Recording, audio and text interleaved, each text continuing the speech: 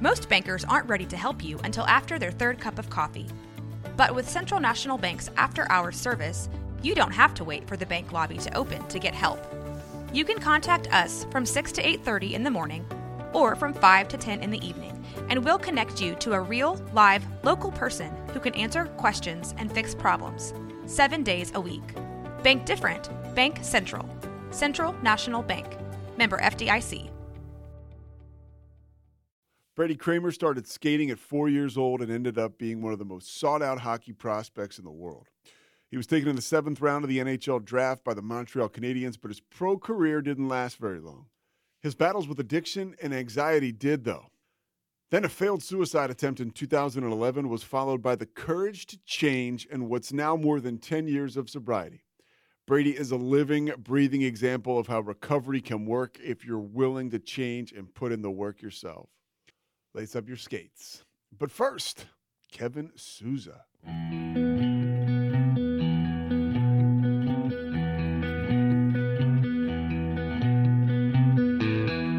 Stand by the ocean floor.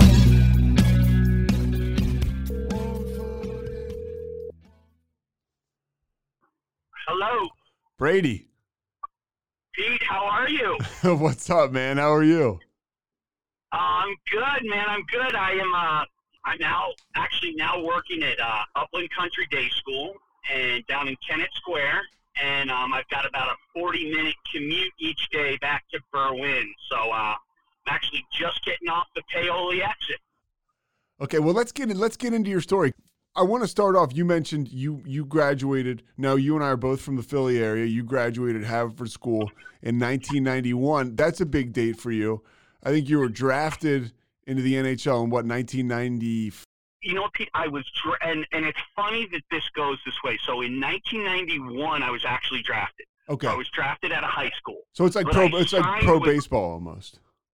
Yes. So they keep your rights, and you don't have to, you don't have to sign right away, and they don't really expect you to sign right away unless you're like a 1 or 2 rounder. I was a 7th rounder, so I was a project. But it's funny, as things would have it, I was at rehab with my brother, visiting my brother in rehab. I wasn't personally in rehab, but he was the day I got drafted, and I didn't even know it. Like, so I didn't know I got drafted. I had just gone up to visit him, and when we got back, I went out to eat. I actually went to the old Alligators, if you remember that. Absolutely. And, and I called home, and back then, there wasn't the internet or this and that. And my parents had called the Inquirer, and they said, yep, you got drafted 7th round by Montreal. And I was ecstatic, but, I wasn't even around to hear it because, as a little foreshadowing, I was out visiting a sibling in rehab. Is it obviously? I mean, I'm going to ask a question I think you just answered. It's in your family? Well, and that's the funny thing. And Pete, I'm pretty much an open book on this because, this disease, and the program of Alcoholics Anonymous has saved my life. So I will tell you this, my brother is actually adopted. So he is not, a gene, but at the same point, my sister has struggled with addiction. I have, but then, it's a funny foe. Like I have, my father and my mother and my other sister, they don't struggle at all with it. So, probably back a ways, there's some more addiction issues. So I'm sure there is, but, for me, this kind of blindsided me, as I'll, kind of go on to tell you a little bit more. Jump forward with me. What is your sobriety date? My sobriety date is August 30th, 2011. And now we're going to get in the time machine again. What was your first memory of getting that substance in your body? Well, it's funny because I'm the youngest of 6 children, Pete, and I would watch my brothers and sisters go out and do their thing. And, as the youngest, I think you always want to create your own trail, your own mark. And I wanted to do nothing of what they did. So I frowned upon drinking like it was the scarlet letter. I mean, I wanted nothing to do with it. And then I remember, and I don't know where you grew up, Pete, but like I grew up on the main line, and for those of your listeners that don't know main line or Delco, I got hanging around with some Delaware County folks, and they introduced me to my first keg party. The blue collar guys. Absolutely, and you know what? That's where, you know, again, I lived two worlds, Pete. I lived the mainline world where I went to the Haverford School, and then I lived the Delaware County world where I skated and played hockey and had all my friends from the stadium. I was going to ask you that. The mainline, for folks who don't know, it's a kind of an elitish, upper crusty type deal, and then there's a blue collar aspect of Delaware County where that's where you can find some toughness. And I wondered how you got started playing hockey. I'm guessing you started skating long before you took your first drink. I did. I actually started skating when I was 4, and I skated because my brother skated. My brother got involved in hockey because, you know, my parents were big fans of the Broad Street Bullies, 73 and 74 Stanley Cup. Philadelphia Flyers. And, yes, sir. And, you know, I just kind of followed suit. But, you know, as you mentioned, you know, my mom is from Chester, which, if, you know, for some of your listeners don't know, it's kind of a, you know, gritty area. My dad's from the city of Philadelphia, but I was raised in, you know, the suburban, you know, country club area of the main line. But yet all my friends were Delaware County friends, where there's the more blue-collar, rugged, tough people, proud. It's like Texas, you know. People who are from Delaware County are proud to be from Delaware County. Absolutely. You know, so I never felt like I fit in, Pete. Like I felt like, you know, here I am at school driving the Chevy Nova, and all my buddies are driving Porsches, while, you know, in Delaware County, I'm the rich kid who, you know, whose dad, you know, is an executive and wears a suit to work. So, you know, the long and short of it is, my first drink, my first experience with drinking was buying a red Solo cup at a keg party with a bunch of my Haverford High friends, Delaware County friends, and I didn't even use it. I just held on to it because I thought that's what I was supposed to do. And, you know, eventually, through osmosis, I tried that first drink, and then I was off to the races. What did alcohol do for you?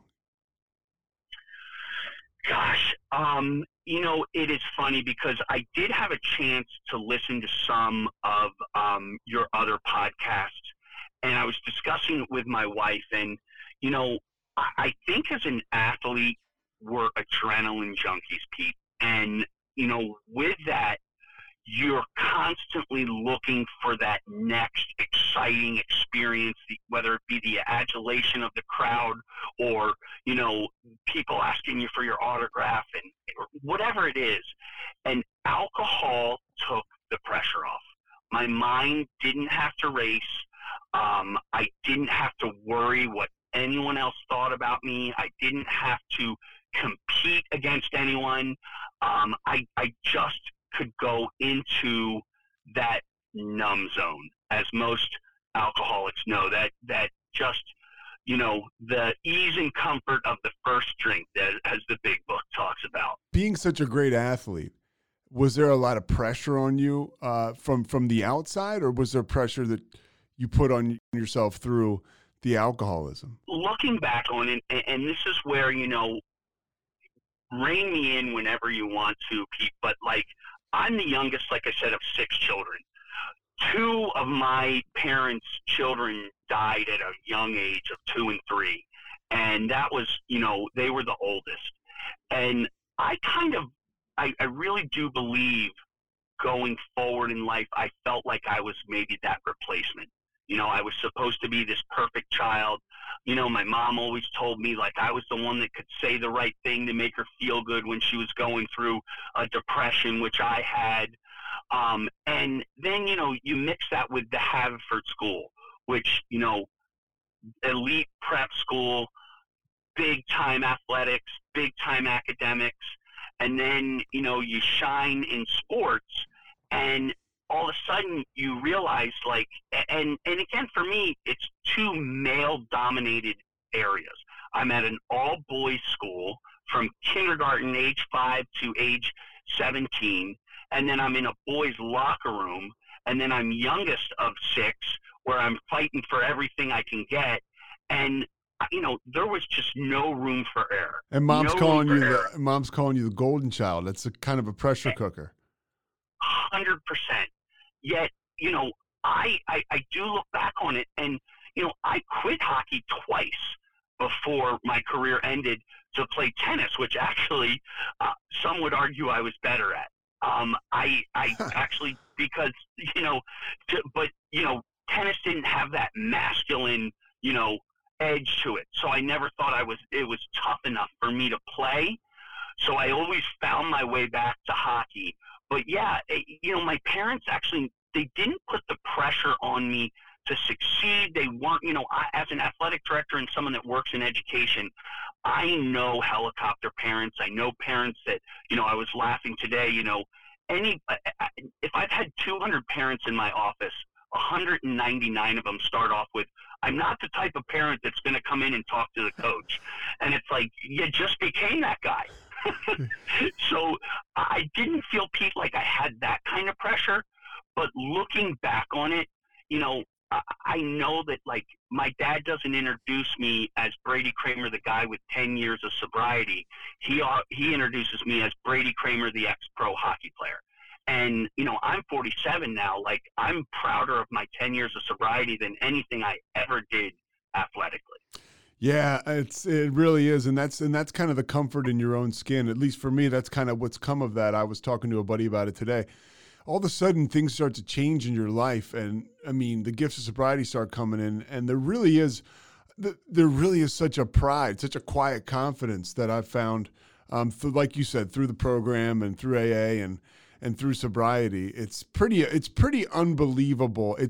I get everything that I got out of alcohol and drugs out of recovery, and I never thought, and I'm proud of that. That's a self-esteem builder. Absolutely. Well, and Pete, like, I tell, and it's like, it's for me, again, for any of your listeners that don't know the program, it's God, it's a higher power, whatever you choose it to be. But for me, like, the message is so crystal clear that, like, Brady, you had to go through this in order to receive the gifts that I'm giving you now. And when I talk to these young kids about alcohol and alcoholism and my personal story, Pete, you could hear a pin drop. I mean, they are listening to every word. And that gift is my Game 7 winning goal. Like, I wouldn't change it for the world. Like, I have some regrets that I didn't get to play in an NHL game, and I didn't have the fame and fortune that I thought I was entitled to. But what I've received from Alcoholics Anonymous and recovery in general is a gift that I don't deserve, but am trying to make the most of every day. Let's go back and talk about how you got here. In high school, you're excelling on the ice. You're starting to drink. When does the drinking really pick up? So I'll preface it by saying I didn't realize I was an alcoholic until about a year and a half into Alcoholics Anonymous. I mean, I knew I was a heavy drinker. I knew alcohol did not help my cause. But at the end of the day, I've suffered from anxiety and depression since I was in 5th grade. And, as we know, Pete, like, alcohol is the solution. It's not the problem. I didn't realize that. So, in high school, I start drinking, but you know what? I'm so concerned with this perfectionism, this never failing, this never letting anyone beat you, that, I pick my spots very carefully of when I drink alcohol. So, where a lot of my friends are at keg parties on Friday nights and Saturday nights, I'm with mom up in, Western Ontario somewhere, staying at a Motel 8, because I have 5 hockey games on the weekend. Yeah. So, so high school, I had my spots, but they were very, they were few and far between because of the commitment to hockey. And the commitment to hockey, go ahead. Well, that being said, Pete, like, looking back on it, I can never, ever remembering drinking just to have a drink. I never remember it. I always drank to get drunk, and towards the end, actually, I mean, and a lot of the times blackout drunk. I viewed it as a solution too. I viewed it as a gift. My first spiritual experience was really the first time I can remember getting drunk and being able to do things that I was scared to do before. I went to church as a kid, and I had belief, but man, that first time I really got drunk, like in high school, I was so excited just to go and do things drunk. And I was like, wow, it was like getting a new video game. Well, and you know what, for me it was, and I'll be the first to admit it, like, we don't talk about it much, but our big book mentions it, and that's the whole, S word, the girls, the sex. Like, I was terrified of women. I was terrified of girls. Like, I went to an all-boys school. I was shy. I was sensitive. I was vulnerable. And alcohol took that away. And it allowed me to actually go up to a girl and say hello. Now, the problem was, by the end, I didn't remember saying hello, and so, it defeated the purpose, but, it really took the shyness away from me and, gave me a sense of confidence and excitement, in this rush. But, and I've heard this before from another guy in the program, Pete, I was always looking for that just right feeling, like maybe a little bit more will make me feel just right. And maybe just a little more, maybe one more beer. And I never found that sweet spot. And I always, unless, you're in that spot where you're really trying to monitor it, I always ended up, in a blackout or doing something that I regretted. And the sweet spot, if you can find it, lasts about a minute or two. And I was chasing it for the rest of my life. Oh God, yeah. It's that euphoric. I'd have that euphoric recall where you just think back to the way you felt, and you're constantly like, "Let me get back here." And that's the thing people struggle with when they get sober is, if you get sober and you're not working a program or you're having a rough day, you can have that euphoric recall, and it's like, man, and then thinking about getting drunk sounds and looks good, and it's you mentioned the thing with the girls too. Alcohol and drugs was the biggest lie that was ever told to me, because it told me that I needed it to be good at X, Y, or Z. Did you ever take anything performance enhancing to play hockey? I did not, and it's interesting because, I always say, like, I took a steroid when I was in 5th grade, and it was actually prednisone in order to help me with a bad case of poison ivy. And I had such a bad reaction to it it's actually what triggered my depression in 5th grade. And so, any kind of chemical really into my body was a no-no.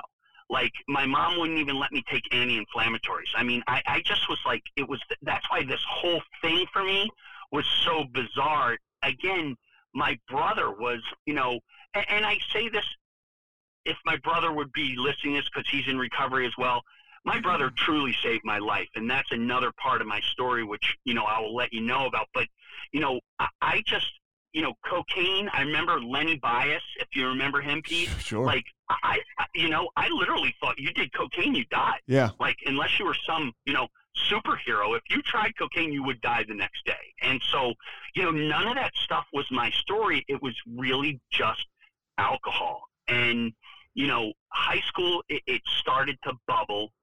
And then in college, Pete, like, again, so focused on hockey and no other, like, that was my career. It was like, people go to school to be a doctor. People go to school to be engineers or what have you. I went to college to get better at hockey and to eventually turn pro and move on.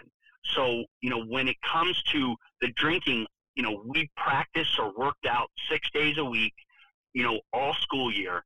And on day 7, the night of day 6, I got blasted. And it was, it was a just hamster wheel of 6 days of training as hard as you can. Day 7 is, nursing a hangover, because on 6, whenever the sport ended, I drank till I couldn't stop anymore. And that's how it went. But it also fooled me into thinking, well, I only drink once a week.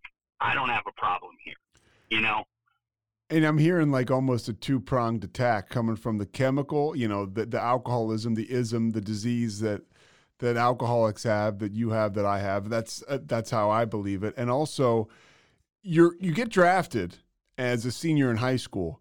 What is it like to go to college? And everybody knows that you went to Providence, and I know you were around a very good hockey players, but I got to imagine the majority of them did not get drafted before going to college. Did that follow you too, that pressure? Well, and here's the reverse pressure, Pete. So again, and it's interesting because like I was a 7th round draft choice.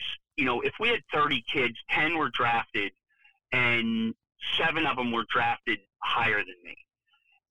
I didn't care about the other 23 people. They meant nothing to me. All I compared myself was to the 7 people that were drafted ahead of me. And that, it's like, there's no, I guess there's no coincidence that a lot of athletes struggle with addiction after their career, because, they're so afraid of failure. I was so afraid of someone being better than me that when that pressure, when that is, when you can let that go and the balloon pops, it pops big time. And so for me, I guess I came from like the standpoint, like I was coming from Philly, which at the time was not a huge hockey hotbed. Yeah. I mean, we had Mike Richter, and that was about it. We had Oral Hershiser, who played for actually the Little Flyers, but he turned into a baseball player. And so, I didn't come out of, high school because I was pretty young. I was 17, and I went, when I got to college, there were 20-year-old freshmen. So right from the get-go, I really did take the mindset of, I'm not as good as these kids, but I'm going to certainly work harder. And it's the same way I approached my alcohol. Like, I may not be able to consume as much as you can, but I'm going to do it quicker and faster. And, nothing's going to stop me from getting to where I want to get. And that's just was the cycle that was starting. It was just, I'm going to do this bigger and better than anyone. I'm going to, one beer is never going to be enough. I'm going to have as many as I can have until I reach a high that was insurmountable and I couldn't get to anyway. What was that like in college? Were there any consequences of this drinking? Oh God, yeah. And they started right off in my freshman year. When the season was going, I kept it together pretty good, pretty well. But, come the spring, my freshman year, I got a bottle broken over my head. I got 50 stitches in my face and my, in the back of my head. Just a bar fight? 2 weeks.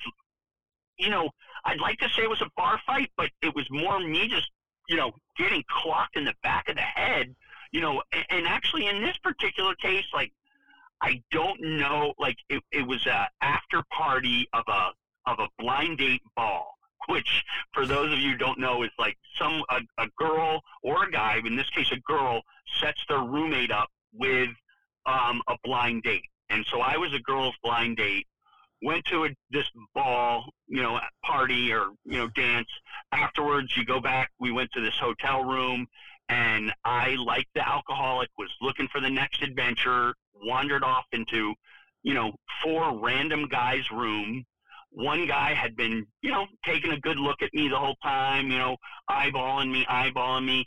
And I'll never forget it, Pete. Like, I was looking back at him. He was about, maybe 15 feet away from me.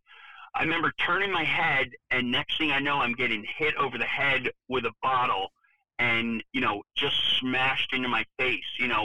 Again, did I do anything wrong per se? I don't remember, but I put myself in a situation to fail. You know, here I am. I've got a beautiful date. I could be out with her, hanging out, having a great time, but instead I would always choose the adventure that was never going to be what I thought. Yeah, you're chasing that adrenaline, like you mentioned. Exactly. I'm searching for this next exciting thing because, the one thing I used to love was tell those stories the next day. Oh, you remember when I did this? You remember when I did that? Until, eventually, Pete, it got to where, like, I was so ashamed and embarrassed of those stories that I just stayed home drinking by myself. Did you have any, what kind of relationship results did we have in college? Did the alcohol affect your relationships? Absolutely. Absolutely. Yeah. I mean, as it was, especially in college, Pete, like I was a hockey player. I was supposed to be the big man on campus, and admittedly and embarrassingly, I felt like, a certain, there should be a certain esteem that I should be held in, which was total BS. It's entitlement. But at the end of the day, exactly. And people should look at me as if, well, with that mentality, you feel like, your girlfriend at the time should hold you at a certain light. So there was a ton of jealousy. God forbid, my girlfriend talk to another guy, and embarrass me. And again, looking back on it, it is so cookie cutter insecurity, and so, cookie cutter, like just weakness and false pride. But, it's BS. It's BS. I mean, I did the same thing. I mean, I if I were to date an attractive woman, I would feel like I'm not good enough to be with this person in this relationship. So really what I would do is I would take drugs. I would drink a lot of alcohol. I mean, I did this the whole time. And, to make myself feel like I was on equal footing. And I tried to keep all the jealousy stuff in check, but it was burning me up inside. Like if I was at a party and a girl started to talk to another guy, and she was an attractive girl that was my girlfriend, I'd be like, wait, what's going on over there? It's like, dude. and now I'm sober and that doesn't happen. I mean, and if it does happen, I'm like, dude, what are you thinking of? It's like, it's a whole different mentality, but I can totally relate to two things you said. One, the alcohol being a conduit to relationships and relations. And two, the second thing, it's, I heard somebody say this recently, you give other people, when you're an alcoholic and you're insecure, you provide them with superpowers. You basically like whether you're playing a sport, the opposition, or you like a girl, the guy she's talking to, you're going to a job, the person you're working with. It's crazy what we do to ourselves. Yeah, no doubt, and it's unfortunate, but like. At one point, Pete, I'm proud of myself because out of the 5 serious girlfriends I've ever had, or out of the 6 serious girlfriends, and now obviously my wife, but 5 of them I still stay in touch with. And all of them, had to deal with me in active alcoholism. And I like to think that, hopefully I wasn't that bad of a guy throughout this whole thing, but I know I could have been better, and I know I definitely did a lot of damage and owed a lot of people some ninth step amends because, it just, I'm not proud of the way I acted when I was drinking. And, it's really, of all the things that I went through in alcoholism, and Pete, that's like the depression, the anxiety, the suicide attempt in 2011, everything. I think the things I'm most shameful of are the way I treated other women because, I adore my wife and, she has been absolutely my best friend, just such a great better half. And, to think that like I, definitely would have squandered the opportunity to be with her when I was drinking is just, it just makes me sad because that's not the person I know I am, but that's the person that I was during active alcoholism. And it sounds to me, again, another Me Too deal. Like, you talked about the hockey, the hotel rooms, traveling with your mom and stuff like that. Sounds like you had a real good relationship with your mom, and so did I. So I really like, I think women are the best. I hold them in a real high regard. And so there's some shame for me that I still, I have to let go, that I still work through about, the way that I treated women in relationships because I adore them. And it's something we're constantly working through. I want to get you, enough about me because this is you're very compelling. So I keep jumping in. You're at Providence. Are there consequences as far as the team is concerned, as far as the sport is concerned? There are, luckily, Pete, there are no consequences other than performance-wise. Other than, looking back, I wonder, if one day a week I had worked on my mental health, or one day a week I'd actually done some homework, or one day a week I had trained, or one day a week I had, worked on some relationships that maybe instead of one day a week drinking drinking like a lush, I wonder how things may have turned out. But performance-wise, I hate to say it like this, but I was a beast. I came to college at an underage sixth, recruit out of, the sixth out of six recruits. So there were 5 guys in the freshman class that were recruited prior to me. And for people who don't know, Providence, that's good hockey. Yeah, and better now that I'm gone. And I only say that jokingly because my wife and I went up there, and Providence does have a good history. They won the national championship about 5-10 years ago, and but my wife and I laugh about it because we were up there watching a game, and it's got all the NCAA appearances on the wall, and it goes from 80, 83, 87, boom, boom, boom. And there is a 4-year gap, no joke, no. From 91 to 95 when I went there. And it's the only 4-year gap there is. And she's like, when did you go there? And I'm like, and I'm just, you know what? You can shut up right there, Pauline.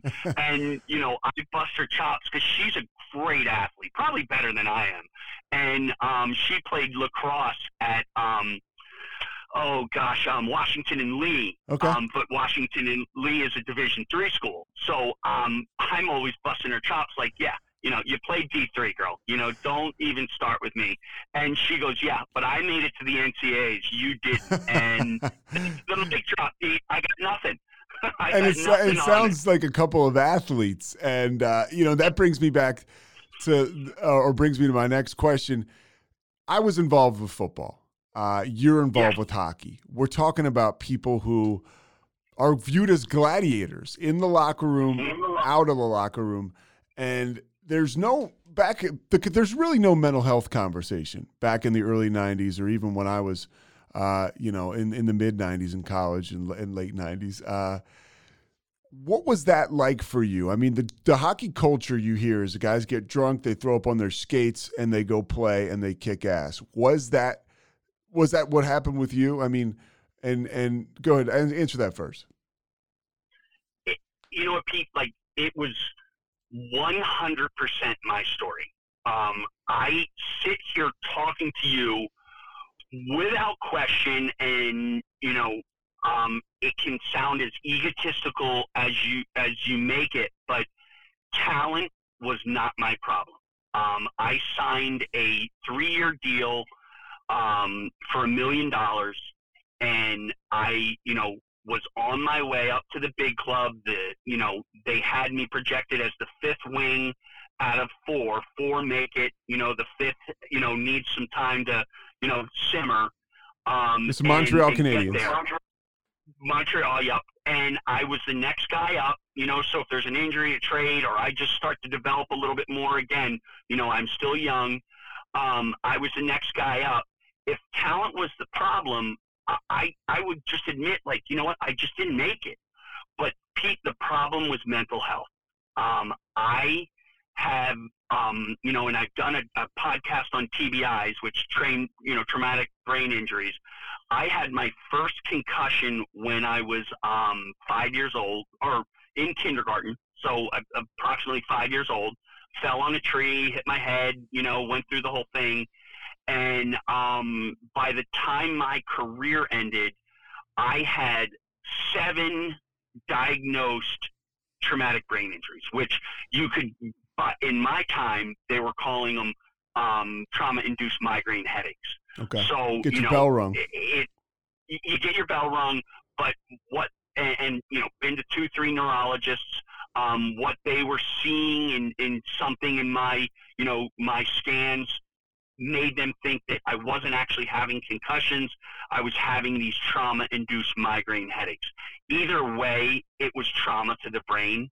And I fully believe that had a huge, huge effect on my career, but also on my alcoholism. We talk about the genetic portion of it, but there's also a brain chemistry part, where I'm just wired different. And, then you go on to the mentality, and it just as well, Pete, like, we are warriors. You look at the hockey guys during the playoffs with the cuts and and the beards, like, there's no way we're sitting out. I mean, it took me a day and a half to go to the hospital because I had, 2 fractures in my jaw and wouldn't go to a doctor. Thought I could sleep it off. Things like that you just don't talk about, you don't do. But again, Pete, like, I can't remember a time where I didn't come to the rink scared to death because I was terrified I was going to get hurt again. Your listeners will probably miss this, but do you remember Dr. Emperor? No, Dr. Emperor? No. Okay, well, I only mention because he was my orthopedic doctor. Okay. And he has a file the size of the big book on me.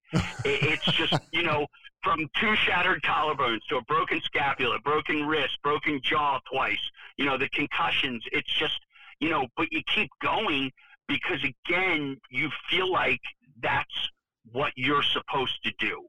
When in reality, Pete, I just didn't want to get hurt anymore. Yeah. So as any true, knucklehead, if you don't want to get hurt, what do? You play harder so that you get hurt more because you don't want anyone to know you're afraid. And the fear, you're if you're at all like me, and you are because you're an alcoholic, I would guess that the fear, there's nowhere else to go with that but more alcohol. The all-new Chevy Colorado is made for more. Stacked with the latest in-vehicle technologies like a class-leading 11-inch diagonal center touchscreen and an extra-large wireless charging pad. Plus, it features wireless Apple CarPlay and Android Auto compatibility to make staying connected easy wherever your adventure takes you. Chevy Colorado, made for more. Learn more at Chevrolet.com/truck/Colorado. Claims based on latest competitive data. Exactly. And you find yourself running into walls just to let people know you're not scared when in reality you're terrified. And the only time you're not scared is when you're drinking, because then you don't have to worry what other people think anymore. So you're at Providence. This thing is obviously really starting to take control. You mentioned when you said, being 5th in the rotation or 5th or 6th, I forget, with the big club. Was that during college or that's after? That's right after. So, yeah, that's after. So the way it went down, and I laughed because I was having this conversation with someone today just about, just about like the maturity level and what we tell our kids now, as a coach and as an athletic director. I had signed in March of 91. And I'll never forget my agent guy, Steve Mountain. You may know him from the area. Yeah. Oh, yeah. Yep. So Steve was my agent, and he calls. He says, Brady, I'm in college. He says, Brady, you're in. We got exactly what we wanted. 3 years, this and that. He said, all you have to do is get yourself an airline ticket head up to Montreal, and you'll be in, the minor league lineup the next night, because they were actually doing like a showcase at the Forum. So the minor league team would be there, so all their fans could see the prospects. Yeah. And I called my mom, no joke, 21 years old. Here's the tough hockey player, in tears, because Pete, I have no idea how to get a plane ticket. I have no idea. And I think this is like some foreign, like, who gets plane tickets? Because I've been coddled all my life. Yeah. And, I just don't know how to be a grown-up. I have no idea how to be a grown-up. So I get to Montreal, and, now I'm here, and, I'm supposed to be enjoying my spring of my senior year in college, going to keg parties, raging. Meanwhile, my first game in Montreal, I get my face beat in by, the other team's enforcer. And who was the enforcer? Will we know him? So the guy's name is Doug Friedman. And you know what? Like, Dougie was just doing his job. We played BU, and he was sticking me all game. He played at Boston University. Yeah. And, so you knew this guy. All games. I did. I knew him. And I'll never forget, because, like, I remember, like, I'm in college. He was a year ahead of me, so he's already turned pro. And one of the guys on my team looks at his stats. It's like, oh, Friedman doesn't even have that many penalty minutes. Like, he's not as tough as we thought he was. I know that played into my mind when I dropped the gloves with him. Well, turns out the guy must have been injured or something, because, he had plenty of penalty minutes. And so you'll love this one, because, for those of you from the Philadelphia area, they know Donald Brashear, right? Sure. So Donald is on my team in Fredericton, and he got kicked out of the game earlier. I just get kicked out of the game. He looks a lot better than I do, because he won his fight. I did not win mine. And he looks over at me and he says, Brady, that is not your job here. And I look at him, Pete, and I'm like, thanks for telling me now. But that was it. Like, I'm a young college kid. I just had taken the mask off for the first time, because, in college we wear a full mask, and I never fought. But, like, I didn't want anyone to know I was afraid, so I fought, which, again, like, if you were looking at me now, picture a Cabbage Patch doll with his hands wide open, and that's how I went into my first fight. I mean, it must have looked like a balloon when he punched me in the face, because I wasn't protecting myself, because I didn't know how, And then, Donald right after that says, hey, Brady, you don't have to do that. Like, you're not here to fight. You're here to, to score or to kill penalties or whatever, but I'm here to fight. But like that, like, God forbid, anyone think that I was weak or scared. And in hockey, you either have to, eat crow, which I wasn't doing, or fight, which I didn't know how to do. So I was kind of between a rock and a hard place. And Pete, right after that first game, I suffered through 17 more. And I had good games. I was just so anxious, so depressed. Were you drinking when you were going through this minor league experience? And here's the thing, I wasn't, Pete. Like,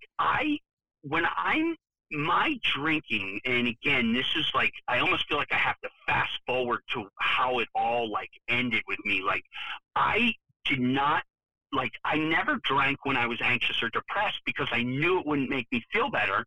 And I was too anxious and depressed to drink. But what I would do is I would drink so I never got anxious and depressed, Mm-hmm. But when the sports was still in play, and again, my alcoholism really took shape probably mid-20s, that's when I was off to the races. Because once you take the hockey out, now there's no reason for me to stay sober. So 18 you play 18 games. And I play 18 games. And then you decide, I can't go through this anymore, and you quit. So, and again, foreshadowing. So I play the regular season out. You know, they had 6 regular season games because I met them towards the end of the season because I had been in college. Gotcha. So I left college early, played 12 playoff games because they just wouldn't lose, Pete. Like, we went to the Calder Cup finals. Yeah. We ended up, like, I mean, here I am, like, you know, they keep putting me in the lineup, and I want to be like, please, don't put me in the lineup. I'm terrified out here, you know? But I was playing well, you know? And you know, I had, like, a 3-point game. I was the second star, and I never forget, like, you know, I'm leaving the game, and my mom's like, you know, hey, great game. I'm like, Mom, I am miserable. And if you haven't caught on, I am a total mama's boy. Yeah. Like, I mean, my mom moved up to Fredericton, New Brunswick, you know, while I was there because, you know, I was just so miserable. And so, you know, the season ends, spend the summer, go back to training camp. We played 2 rookie games against the Ottawa Senators. And these are like, I've heard Gettysburg was a pretty significant battle in the Civil War. These make Gettysburg look mild. I mean, there are 15 fights. I get cut over the eye. They hot glue it shut. Like, I mean, they push you right back out there. I mean, this is like, you know, all the rookies trying to prove that they're tough enough to get to the next level. And my dad is up at St. Lawrence because that's where the exhibition game was. I leave. He sees me after the game, and he says, how you doing, Braids? I go, Dad, I have to have my head effing examined to even want to do this. And, you know, again, hang in there. Well, that was the end. We had the next day off. And as you know, as I've said, my drinking, you know, my drinking trend was to drink when I had the next day off. And I went out on St. Catherine Street in Montreal and and you know what? It involved a girl, I remember too. I was talking to a girl and ended up getting drunk enough that she probably realized I don't want to be with this drunk fool. Ended up walking back to the hotel by myself and woke up the next morning in Providence, Rhode Island, where my parents were, because I'd flown home, because that's the only way, Pete, I could get the courage to leave. And, and, you know, and that was kind of another, looking back, Pete, another example of like, wow, like there was another sign of my alcoholism that I just missed. And please, just to qualify, like, you know, I became a daily drinker. I was always a blackout drinker. You know, I drank on August 29th, 2011. I woke up that morning anxious, depressed, but no thought of ending my life, just miserable. And by August 30th, 2011, I woke up in a hospital having just tried to kill myself. So we're gonna. I don't want to keep you here all day, but I just want to kind of, because I kind of want to move through. So you get done. Yep. You get done hockey. You work in the travel industry. Your drinking is picking up. It's ramping up. And now we get to August of 2011. And what happens? August of 2011, you know, I tried to quit, Pete, several times. In 2008, I tried to quit because I was too sick to drink. In 2010, I was mentally sick and Penn Hospital. Tried to quit. But what's that? At Penn Hospital, you ended up. No. You said at Penn. No, I just said in 2010. Oh, sorry. Okay. Gotcha. Okay. So anyway, you know, fast forward, like I said, went through this anxiety, this depression, stopped drinking, wasn't getting better. And then, you know, August 29th, coming home from work, I thought it would be a great idea to grab an 18-pack of Bud Light. And as you know, like, alcohol changes the mind. And, you know, I had been trending, you know, really bad for 3 months without alcohol. But as you know, without any support system, without any, you know, program, you're just a dry drunk. And I did not know that. And so you tried to stop for a while, and then you said, hey, let me just get an 18-pack and see how this works out.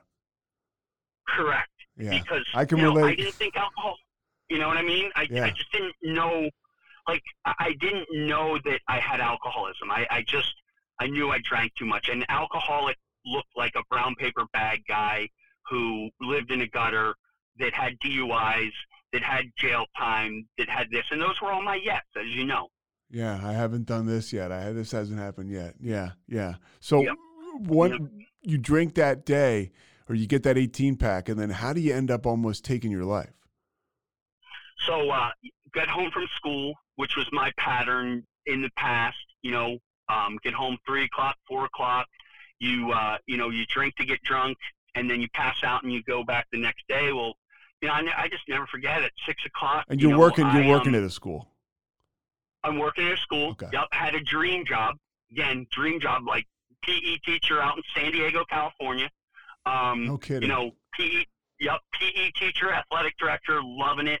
But the depression, the anxiety are just, I was having a bad batch, like Bill Wilson, Yeah. And I get home, and after about 12, 14 beers, like I'll never forget, I remember thinking of Oscar de la Hoya.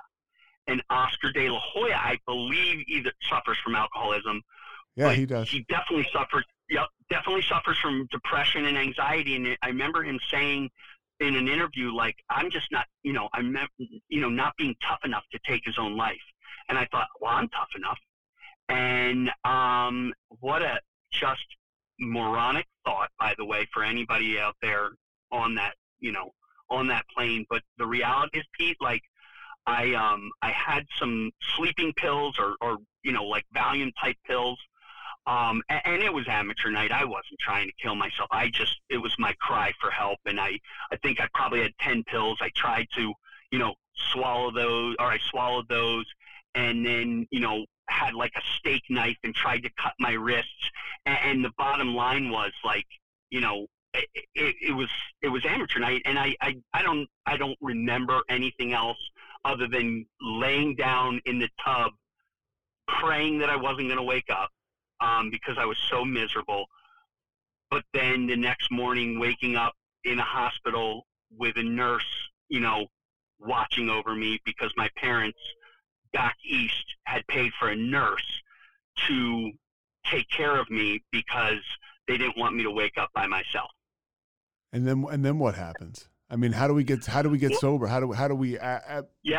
Obviously, so then, I'm guessing this is the jumping off point. This is my rock bottom. I do my 72 hours, and I'm assuming we're pretty touched on time here. But no, we're good. We're good. I mean, you got time. We got like another 20, 25 minutes. Yeah, so don't rush. Okay. But I don't want to keep you all day long either. You got a wife and your family. I love talking about this stuff, man, because as you know, it helps us get better. But I do my mandatory 72 hold because I've just taken the Baker Act, which again, Pete, we could do a whole podcast on that. I mean, I ended up on my last day there, I ended up leaving. There's a big metal door, and, I'd made friends with a couple of these people. So you basically end up in after you try to take your own life in like a mental hospital. In the loony bin, I mean, I'm there. I am with, I'm with people that are, this is a state-run public, mental facility. And, it is not a great place. I've got one guy that, asked me if I wanted to break free with him. And on the last day, and you're talking like no shoelaces, people like standing on the wall, like kind of, doing the head nod thing because they're so out of it. And on the last day, after my 72 hours, the door opens, I go to leave, and somebody tries to make a break for it, and I kick him in the chest to keep him from leaving because the nurse was so small, and the door closes behind me. And Pete, I wish I could say it got better then, but that's when it started. It like I wish I could say that like everything just became roses then, but I'm still, this is August of 2011, I'm still a good 5 months before my first AA meeting. But you stay sober for that 5 months. I do. I'm and as you know, And for those of you, who are alcoholics, know I was dry. Yeah, bro, I go 5 days without a meeting, and I get I get rammy. For sure. Now, how do you get to that first meeting? So, and this is where God came in for me. So I'd been to see a spiritual guru. I'd been to McLean Mental Hospital. They wanted to give me the ECT, you know what I mean? The paddles to reset your brain or whatever. You're trying everything else but AA or recovery to stop drinking. Exactly. Because Pete, in my mind, Alcoholics Anonymous is for people that need to stop drinking. And I don't need to stop drinking. I've stopped. And I don't want to stop drink anymore. But emotionally, I am broken. I am now, I would never try to commit suicide again because I know the damage it's done. But for 4 months, I'm putting my head on a pillow, praying that I don't wake up in the morning. Just praying. And one morning, I had been up all night, which had been my pattern. And I'm staying with my parents in Rhode Island. My brother, who incidentally is 2 weeks out of Cranston Federal Penitentiary which is prison for those of you who do not know, is staying in the same house as I am. And I could have walked straight down the hall, knocked on my parents' door, and said, Mom, Dad, I can't do it, help. But that hadn't been working. So I knocked on my brother's door. And again, as you can paint the picture, this, he's had his struggles. But I didn't have anywhere else to turn. Nothing was working. And I knock on his door and I call him Griggs and I said, Griggs, I just can't do this anymore, man. I'm done. And he said, that's it. We're going to an AA meeting. Huh. And I said, buddy, I don't even drink anymore. Why would I go? He said, maybe there's a little something more going on there than stopping drinking. And Pete, that was it. That, I went to a meeting that morning. It was a 6:30 meeting. He promised me I wouldn't have to share. It was a daily reflections meeting where everybody shares. So I had to share. And I heard this acronym the other day, and it's the only thing I can explain of why I've kept coming back, and it's hope. Hearing other people's experiences. That's what's kept me coming back. The second I got in those rooms, Pete, I had no idea what alcoholism was. I had no idea how being an alcoholic could save my life. But I had hope.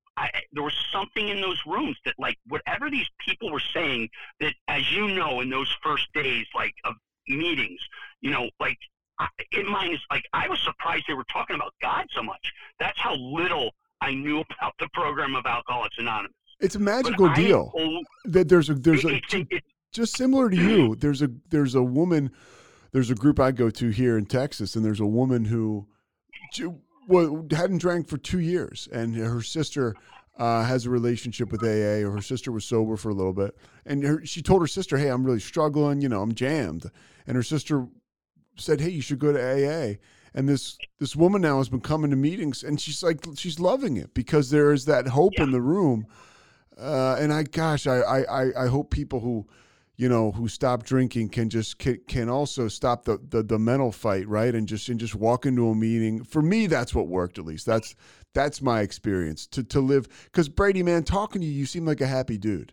And I talked to somebody close to you, and they talked about just your message and the light that comes off you. And it's great to hear you talk about the depression the 5 months after, because I know that this light coming off you is a result of your work in recovery.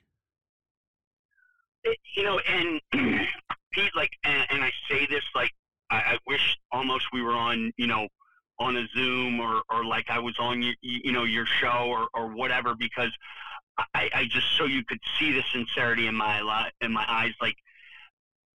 Alcoholics Anonymous has saved my life. It has given me a life beyond my wildest dreams, and yet every day's not a winner. Yeah. Like I still suffer from depression. I still suffer from anxiety. I still get jammed up all the time. But you know what? Like, I don't live in that state of mind. Like, it comes, it goes. I have hundreds of resources of how to get out of that. Like, I call another person. I do a podcast with you. Like, I talk to, like my wife. Like, I do a gratitude list. Like, you name it. Like, there are so many ways, whereas, like, I felt like I was broken and there was no way to fix me. And, the only thing I feel bad about with AA is, like, people that aren't, that don't drink too much, don't qualify, and they don't get what we get, because Alcoholics Anonymous, for me, my Alcoholics Anonymous would work for every individual on the face of the earth, because it's a program of just doing the right thing for people, being in service, and just like, living life. And I just, like I said, it's like, it sounds cultish, but at the end of the day, it's like, it's just really, really, it's been the manual that I was missing. I knew how to shoot a slap shot. I knew how to do a breakout, I knew how to run the trap, but I didn't know how to live life. Like, I didn't know how to make an airline ticket, Yeah. And it's a blueprint. AA It's a blueprint for life. It really is. It really is. And to speak to what you're saying, and I want to ask you a couple more questions. The 12 steps are used in all kinds of different ways to help people that are struggling with all kinds of different addictions. And it's not like I'm laying claim to it, or because I don't represent AA. I'm just a guy who like you, it saved my life. But they started with AA. I mean, that's where you get the 12 steps. Now, I want to backtrack. Was there any drugs involved? Like, was there any, you mentioned that as a kid you were turned off and you kind of had the sports mentality, no drugs. Nancy Reagan scared the shit out of me too, by the way. But and really, it didn't. It worked until you start to take drugs, and then you think you're a terrible person. So what did any drug scene for you? Yeah, not much. I mean, I lived out in California, so I did smoke some marijuana. Uh-huh. Like, I can count, like, I don't even think I ever bought marijuana. I had been given marijuana before, like, yes, like, did ecstasy once or twice, but again, Pete, like, so drunk that I don't even know that, ecstasy was even capable of working with all the alcohol I had been drinking. Yeah. So, but never cocaine, no heroin, none of that stuff, just only because, like, that was the big boys for me. And again, like, that's just my personal story. Like, I knew, Pete, like, if I had been doing cocaine, we're probably not having this conversation, because I don't know that I could have survived a cocaine addiction, not the way I'm wired. It just, I know I would have liked it too much. And again, terrified of, like, dying. Like, I don't want to die, Pete. Like, I really don't want to die. And again, my role model was my brother, who didn't seem to be doing too well with cocaine, and Lenny Bias, who, again, like, he died, like, to me, like, he took it one night and died the next. Yeah. So that's, like, that's the image I have of drugs, and like, the fear of, like, and marijuana made me paranoid. Like, if I ever smoked marijuana, like, I had to be in, like, a really controlled setting, watching Ren and Stimpy, eating Doritos, like, the whole, it had to be just this perfect environment. You mentioned, us not having this conversation, and there are other ways too. Talking to you now, I get this jolt. It's like, we're both I get reminded we're both in the bonus round of life. Most people don't get a seat in the rooms of recovery just because they don't. Most people just don't get here, and luckily the ball bounced, or the puck bounced our way. And now here I am talking to you. How did your life change when, and this is all, by the way, by the grace of God, I'm talking to you. It's not like I had any game plan, like, literally, no. I fell ass backwards into a great way of life. How did your life start to change when you embraced recovery and you had a taste of that hope? It's interesting because, like, I always felt like the Bronx Tale. You remember Chaz Palminteri or whatever his name is in Bronx Tale? He says, the biggest disappointment in life is, wasted talent. And I felt like that guy. Like, I felt like, I have all the potential in the world. Like, I feel like I could be the president of the United States if I wasn't so depressed, if I wasn't so anxious, again, all symptoms of my alcoholism. But, like, I'm not built that way. Like, I can't overcome it. Like, there's too much fear, as we know through our 4-step. There's so much fear. Now, like, the biggest benefit of Alcoholics Anonymous has been, like, I get scared, I'm fearful, but, like, it doesn't last, and I know there's nothing I can't complete. Like, I know that if I want to be, a government official, I can be a government official. Like, if I want to be an athletic director at Archbishop Carroll, I can be the athletic director at Archbishop Carroll. And that was a big turning point for me, Pete, because, like, that was, like, the first big boy job I had in recovery. And, other than that, like, I thought I was destined to, like, like, hey, lots of people have great careers as bellmen, but, like, that's all I could think of that I could actually do. It's like carrying people's luggage and talking to them, like nothing that would ever stress me out. And now, like, I have a way to deal with life on life's terms. And so that's, like, was the first, inklings of, like, wow, I have, I'm not scared of trying things anymore. Yeah, I know. And you try and you kind of go through, it's all about repetition, building up reps and walking. I walk through so many doors in the wrong direction through alcohol and drugs. And you walk through those doors and you can just keep walking, right? It's like your lows get lower. On the other side of that, in recovery, you keep walking through doors and it's like you walk through that fear and, oh man, this feels good. I'm on the other side of all that fear, and win, lose, or draw, I did it. So I feel this gust of esteem. And I didn't have that before because I would just get drunk. Now, what do you talk to, kids. I know you do a lot of talking today about recovery. I love your message, dude, of just, you're about breaking the stigma of mental health, alcoholism. What do you tell the young people, or what do you just tell crowds about sobriety, the folks you talk to? Well, and it's interesting, Pete, because it's like, it's a combined message, like sobriety to me starts, again, it encompasses mental health. Like, the big book talks about, there's the depressive type that, like, most of us, that people don't understand or whatever it may be. So, my sobriety, it encompasses, like, the mental health aspect of, like, depression is such an amazing foe because depression tells you it's not okay to not be okay. It's just, and so for me, like, my sobriety encompasses that mental health, topic. So, what I tell these kids is, like, everything I've learned in AA, but towards the mental health aspect, like, if you're, and I guess my biggest message is, like, please ask for help. Please come out there. Like, you would be shocked that, like, how many people will say me too, as you and I have said on this podcast, like, me too. And that's where, like, the connection comes. Sobriety is about connection. Like, I needed to know that, like, people like you that I respect and people like, some pro athletes that, like, I know that are in recovery. Like, I needed to know that I'm not the only one that is terrified that you'll know that, hey, I'm pretty sensitive, Pete. Like, I get my feelings hurt a lot.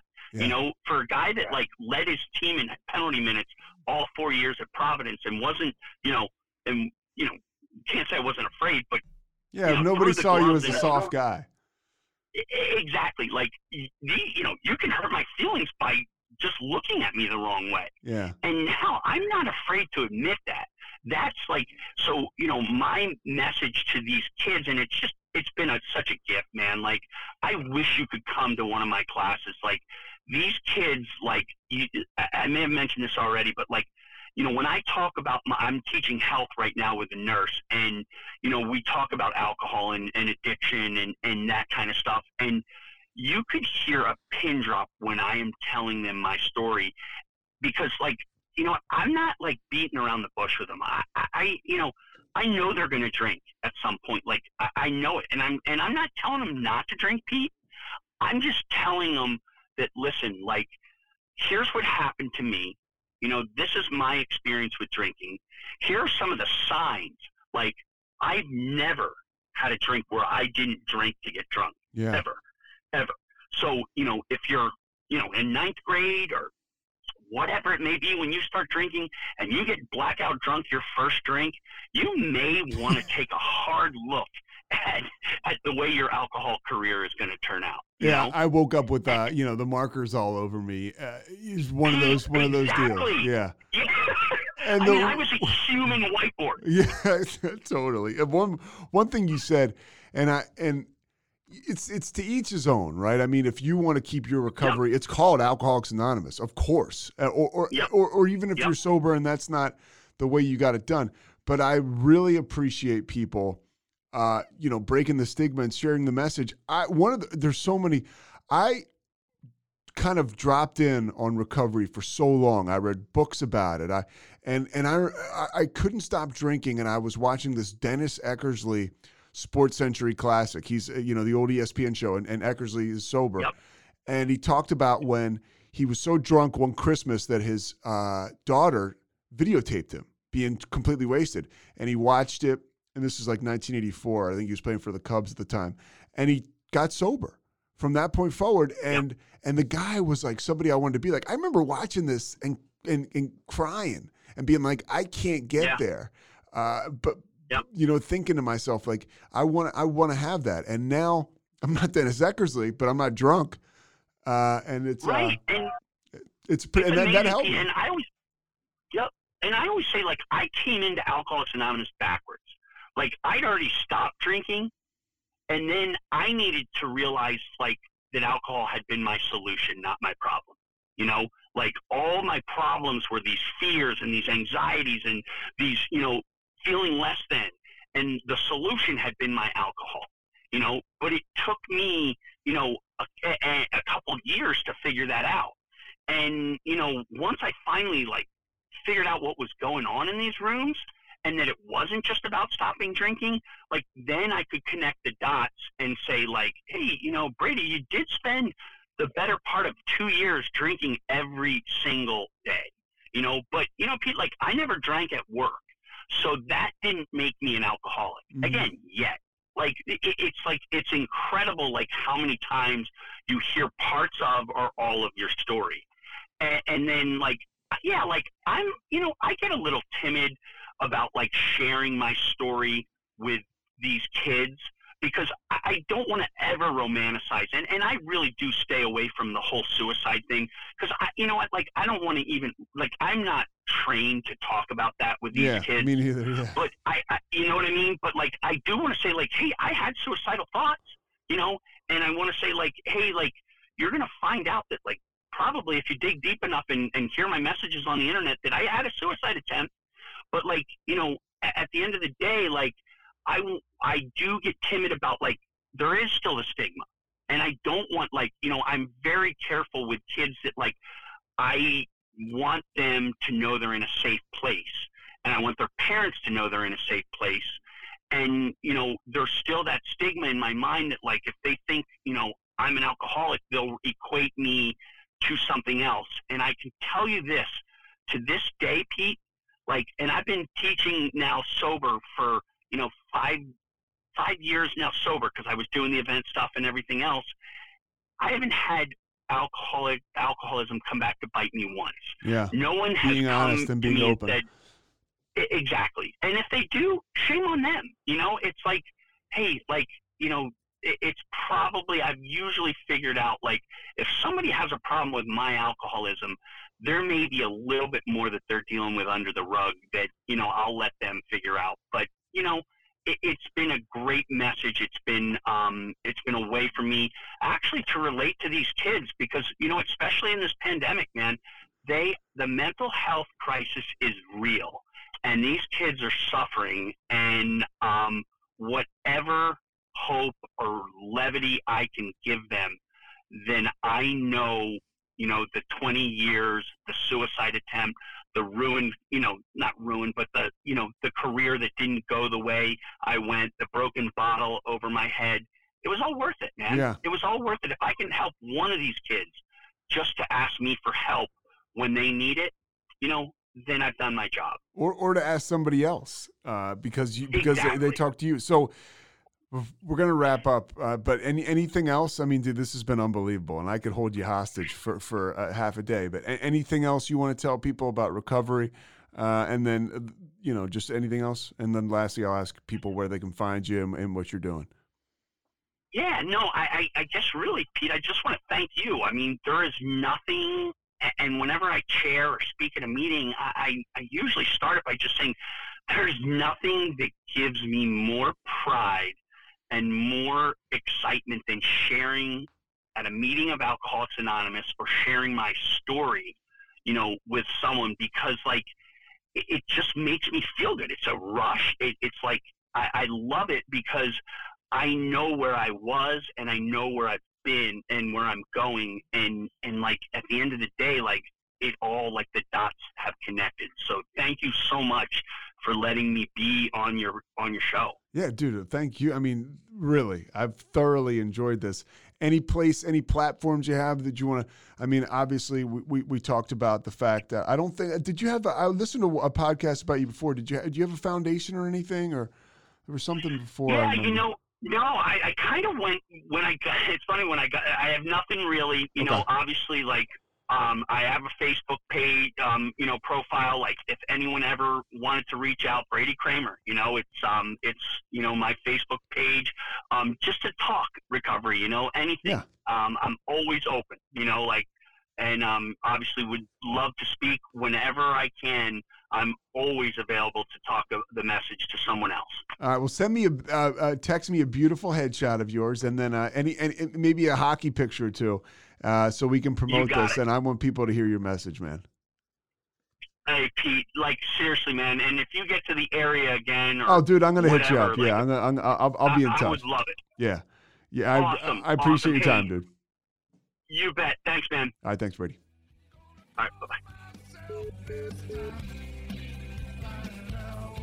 Thanks so much for listening to The Payoff with Pete. Once again, I'm Pete Souza. And of course, we are part of the Rogue Media Network. All kinds of good podcasts you can find at roguemedianetwork.com. And of course, you can find this podcast and all those other ones wherever you get your podcasts, iTunes, Spotify, other spots like that.